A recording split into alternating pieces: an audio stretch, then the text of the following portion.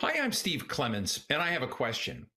Now that coronavirus vaccinations are starting in the United States and in some places around the world, is this the end of the pandemic or just the beginning? Let's get to the bottom line.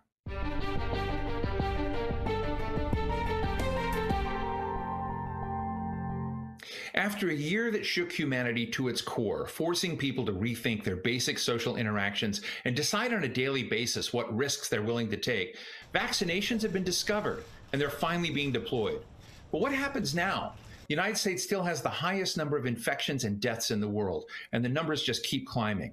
Almost 19 million Americans have been infected. At the moment of this broadcast, more than 121,000 Americans are in hospitals.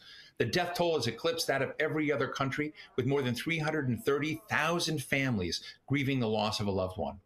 Scientists warn that this holiday season, we're going to see even bigger spread of infections and that we should brace ourselves well into the next year. So when are things going to get under control? Today, we talk with one of America's preeminent scientists, Dr. Anthony Fauci. Dr. Fauci, you don't need an introduction, but please bear with me as I tell our audience that you've been head of the National Institute of Allergy and Infectious Diseases since 1984, and now you've agreed to become the chief medical advisor for incoming President Joe Biden. Do you see a light at the end of the tunnel in this? What should Americans be thinking and doing right now? What's your message to them? Well, Steve, there's certainly light at the end of the tunnel, but it's interesting. It's bittersweet because we are still here in the United States in the middle of the worst possible situation where we have a couple of 100,000 cases per day. We have about 2,000 deaths per day. And just yesterday, we broke yet again another record of hospitalizations with 121,000 people hospitalized for COVID-19. So we are in a very difficult situation. We are now in the middle of the Christmas, New Year's holiday. There had been significant travel. We've seen the pictures on TV of airports crowded, of people going to and fro for the holidays. And then there will be congregate settings where people go to dinners. So we can expect that things will likely get worse as we go into January from the standpoint of the lag that you usually see by a couple of weeks between cases versus hospitalizations versus death. Having said that, December, besides being the worst month that we've had throughout the outbreak, is the beginning of the era of vaccines, because we now have vaccines that are already being put into people's arms starting this month, and it will accelerate as we get into January, February, March, and April, with the priority groups being vaccinated. First, healthcare providers, people in nursing homes and those who care for them, then critical people in society, people over 75, and on and on. By the time we get to March and April, where I use the terminology, Steve, as open season, namely that anyone who wants to get vaccinated can get vaccinated. By that time, hopefully, we will have, by contractual arrangement, the hundreds of millions of doses that will be necessary to vaccinate, which, as I've been saying, we really want to aim at getting anywhere between 70 and 85% of the people in the country vaccinated. So, again, challenging times right now as we speak, but encouraging times because vaccines are starting to be rolled out. How would you fix this so that when America and the world is hit by the next pandemic of this sort, we're better prepared, not just in science, but also the practice of doing the things we need to do? Well, there are certain things that we want to continue and certain things that we want to dramatically improve, Steve.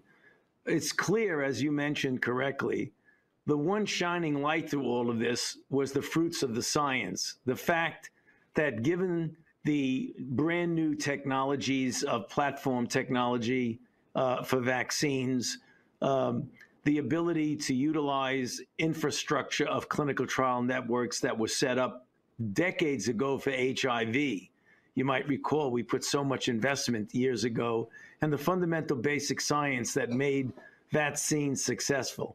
So in the future, if we continue the support of basic and clinical biomedical research so that we will have the most up-to-date scientific advances on our side, That is important. The thing that we really need to do much better on is the public health preparedness, namely the public health at the local level infrastructure, so that when you're talking about identification, isolation, contact tracing, it can be done in an effective way.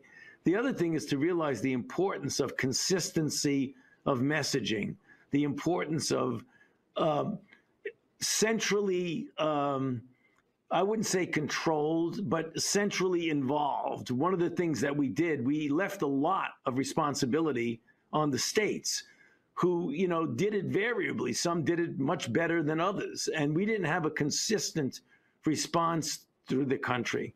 That we've got to fix. We've got to make sure that we have consistency, because when you're dealing with outbreaks, pandemic outbreaks, even though you respect the individuality of the states, there needs to be a consistency in what you do and how you do it. One of the things that's come up is the mRNA platforms, if I'm describing them correctly, that have been a key part of developing these vaccines. You've worked on viruses after viruses, Zika, Ebola, HIV. And the question is, does this now open a gateway to go back and look at this library of other viruses that we continue to struggle with and give us new pathways to dealing with things you've been wrestling with in the past? The answer is yes, Steve. And if you look at the extraordinary potential for new vaccine platform technologies, there are more than one new one, but let's take mRNA as an example. There was a lot of skepticism when we used the mRNA as one of our top priority vaccine candidates for COVID-19.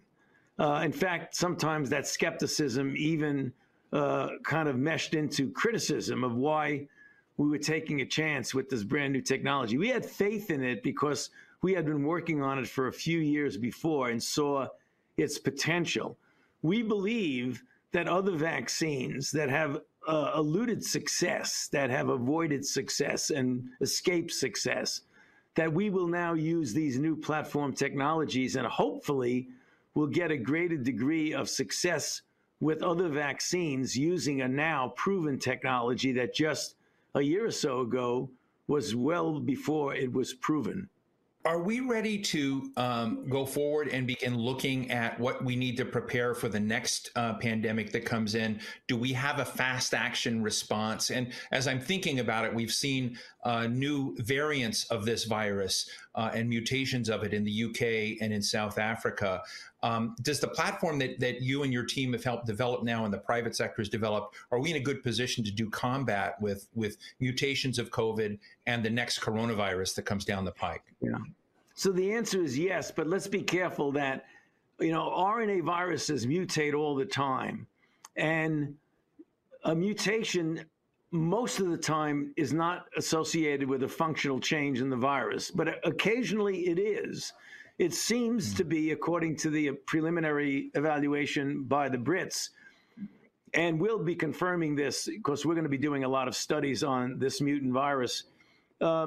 The preliminary studies show that it actually does seem to, or at least suggests, that it spreads more rapidly and is more easily transmissible. There doesn't appear to be any effect on its function as a virulent virus. Namely, it doesn't seem to make people sicker or kill them faster.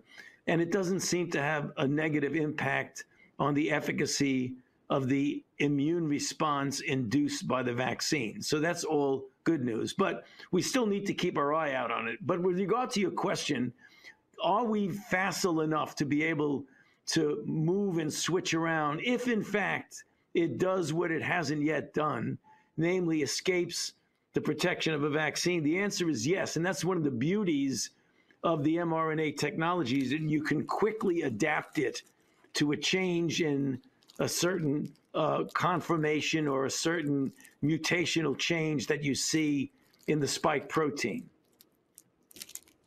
One of the things I did in anticipation of our conversation today, Dr. Fauci, is I went out on Facebook and I said, let's ask Dr. Fauci questions that he might not get from everyone else. What's on your mind?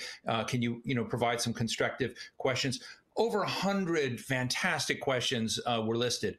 But among those that came up a lot were those that were very unclear about how the vaccine was going to be deployed, when they would get it, and what you get, because this Facebook page, for whatever, reaches every corner of the country, as best I can tell, or a lot of them, is that people aren't getting it. They don't understand. There seems to be a communications gap. Well, we have put a lot of effort and continue literally on a daily basis. I mean, I do it. I don't think a day goes by where I don't outreach in some way to the community, usually the community that is often disenfranchised, like the African American and Latino and Latinas community, to see and make sure that they understand, A, the importance of getting vaccinated, why it's good for them, their family, and their community, but also to get the information of how that will roll out. So that clearly is something that we're doing. The fact that you said that there is a lot of confusion means that we've got to do better. I mean, you just defined how the situation is, because if people are still asking questions, not fully understanding the difference between getting a vaccine shipped to a local community and actually getting it put into someone's arm, because you hear a lot about the scheduling for shipping vaccines. A certain amount will go to a certain place at a certain time, but once it gets there, what are the mechanisms whereby that vaccine is going to get equitably distributed, so that, as you say, people from all walks of life will have access to the vaccine, not just those who are in a situation, be it economically or otherwise, where they have easier access.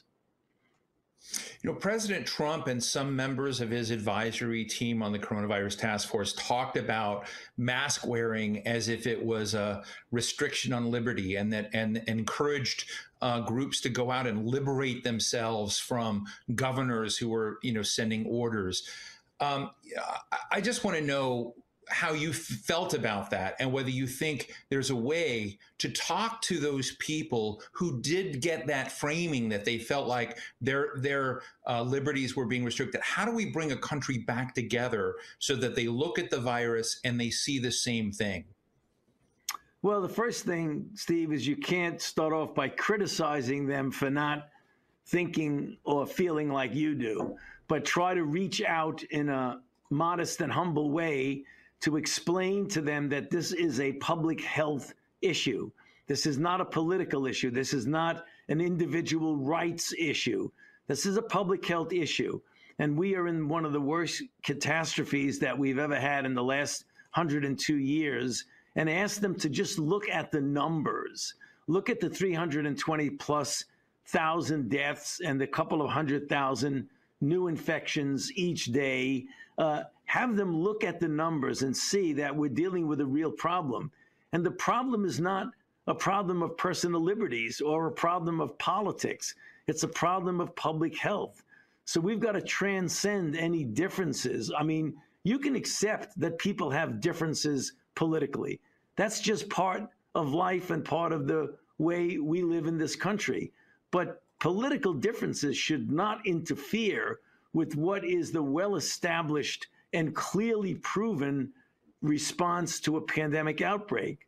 That's the message we've got to get across. Not that we feel that because you're different politically than someone else, that makes a difference when it comes to public health. It doesn't make any difference at all.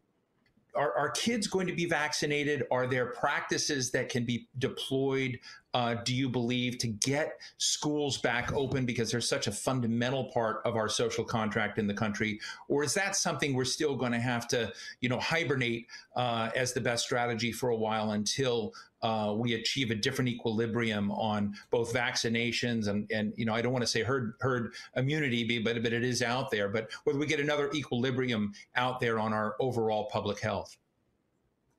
Well, you have a couple of questions in there, Steve. Let me. I think they're two big questions, so let me answer them separately. Ultimately, children will be vaccinated. Whenever you roll out a large vaccine program, because children are particularly vulnerable, you don't want to give them the vaccine at exactly the same time as you test it in adults. So you have to show, which we have, that the vaccine is safe and effective in adults. Then you have to get the vaccine out, implemented for a while, and show that in the big picture of the implementation of a vaccine program, it is safe and it is effective in adult. Then you go and do phase 1 or phase 2A trials in children, which will start in January. We will start doing testing in children to show that it's safe. That means that probably a couple of months thereafter, vaccine will be available for children. That will be terrific, because if you can vaccinate children, it would alleviate by a lot the issue that we face with regard to schooling. Now, when children are vaccinated, you'll feel much more comfortable of their being in school. But even prior to the full vaccination of children, you still want to, as I mentioned before, has as your default position getting the children back to school or keeping them in school at the same time as trying to put up a system where you can safeguard them by mitigating any risk that they have of getting infected. But first choice would be to get them back to school. You know, about a year before COVID broke out, you and I had a conversation, and I asked you to tell me what your worst nightmare was as you look forward. And, you know, you described the respiratory kind of virus that COVID was. And it was just one of the chilling moments when I look back at interviews I've done. And I guess now I'd ask you, as you sit here today, what is your next worst nightmare as you look forward? Yeah. Well, you know, my next worst nightmare is not getting out of this nightmare without having a lot more suffering and death. And I think that we need to really, really put every effort possible into getting the entire country to adhere to public health measures and put aside this very difficult situation of politicizing it and not wanting to adhere to public health measures. Also, to get the vaccine out and distributed in an efficient way so that very quickly we get as many people vaccinated as possible. Having said that, we will end this outbreak. There's no doubt it will end. We've been through a terrible experience, but it will end. When it does end, we have to look forward, because outbreaks continue to happen. They've happened long before people have even recorded history. We've seen it in our lifetime with multiple outbreaks: HIV, Ebola, Zika, now COVID-19, pandemic flu. There will be other outbreaks. So we've got to make sure that we prepare and use the lessons learned that we have actually learned from this experience and make sure we do better next time. You know, one of the questions that I have about, you know, the situation we're in right now is whether or not science itself has been badly impacted or whether it's prevailed. You know, I tell people, you know, clearly science is delivering in this pandemic in some ways, but if Galileo was alive today, I'm not sure that he wouldn't be found guilty again. There seems to be a struggle over rationality, empiricism, and science. How do you feel about that struggle right now? And you become identified really as the most respected person in the world when it comes to science. Does that burden you? And how do you feel about the prospects for science itself looking forward? Well, it's a complicated issue. No, I don't feel that it's burdened me. This is the life I've chosen, and this is what I do. So it's not a burden because it's my life, and I've chosen it and happily chosen it. The issue is that science has been very successful in doing something that was unheard of or unimaginable years ago, is to go from the identification of a new pathogen, in this case, this mysterious virus that just thrust itself upon us. And then we identified it in January of this year. In less than a year, in 11 months, it actually now is going into someone's arms, into a lot of people's arms, and it has been proven to be highly efficacious and safe. That is a very successful coup de force of science. My concern is that there is a lingering anti-science feeling in this country that is sort of mixed in with an anti-vaccine feeling that we've got to overcome by being transparent about what we've done and what we want to do with science. So there's good news and bad news. You know, the good news is science has really triumphed in this outbreak. The sobering news is that there's still a lingering pushback against science in this country. I guess my question to you, as you kind of look at that legacy of fighting and these zoonotic viruses that have come down the pike, do you have the Larry Kramer? Do we have the Larry Kramer out there today that we need to get some of this right? It's a different situation now when you have an outbreak that is involving virtually everybody in the world. I don't think there's anybody that can sit back and realistically say, oh, this outbreak has no impact on me at all. Even people who call it fake news, their life has been changed by this outbreak. Namely, we can't do many of the things that we've done under normal circumstances. Dr. Fauci, Brad Pitt has played you on Saturday Night Live. There are now 'Twas the Night Before Christmas tributes to you, and there's even a Hamilton parody out there. Is it hard? Is it more fun, or is it hard to be the Tony Fauci that's become such a big shot in pop culture today, or is this something you feel is sort of outside your world? Well, I think the latter mostly, Steve. I mean, this is kind of nice in some respects. It's amusing to see that, but I can't pay attention to it because it will be a distraction. So just as I don't pay attention to the threats on my life, the harassment of my family, which goes on continually, literally on a daily basis, I don't pay attention to those other things because they can be distracting. I've met some of the people who are doing it. It's really nice. It's charming. It's amusing to see it. But if I focused on it and took my eye off the ball, which is ending this outbreak, then I wouldn't be doing my job. So, I mean, it's happening. It's on one extreme and the other, but I focus like a laser on what I should be doing, which is ending this outbreak. Dr. Fauci, after people are vaccinated, do they need to continue to wear masks? The answer is yes, for a couple of reasons.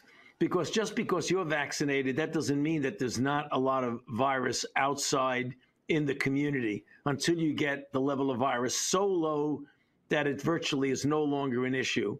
You should wear a mask. Also, even though you're vaccinated and you're protected against getting clinical disease, you still could have virus in your nasopharynx. Remember, masks are to prevent you from infecting other people and to prevent other people from infecting you. So until you completely crush the virus, we should be implementing the classical public health measures, including wearing a mask. About 20%, maybe 30% of Americans are resistant on the notion of taking a vaccine. Can that be ignored? Can the rest of America get vaccinated, and can we achieve an overall equilibrium of health without regard to those that don't want to participate? Well, it's sad that many people don't want to do it. I've been saying, and my epidemiology colleagues agree with me, that in order to achieve herd immunity, you need somewhere between 70 and 85% of the population to be vaccinated.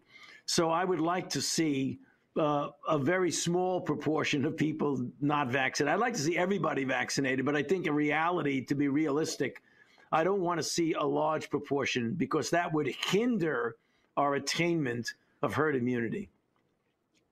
And finally, when we reach the next holiday season of Christmas and Hanukkah and Eid, are families going to be able to get back together again? Are we going to see a return to some semblance of normality, of being able to be around the table and in rooms with the people we love?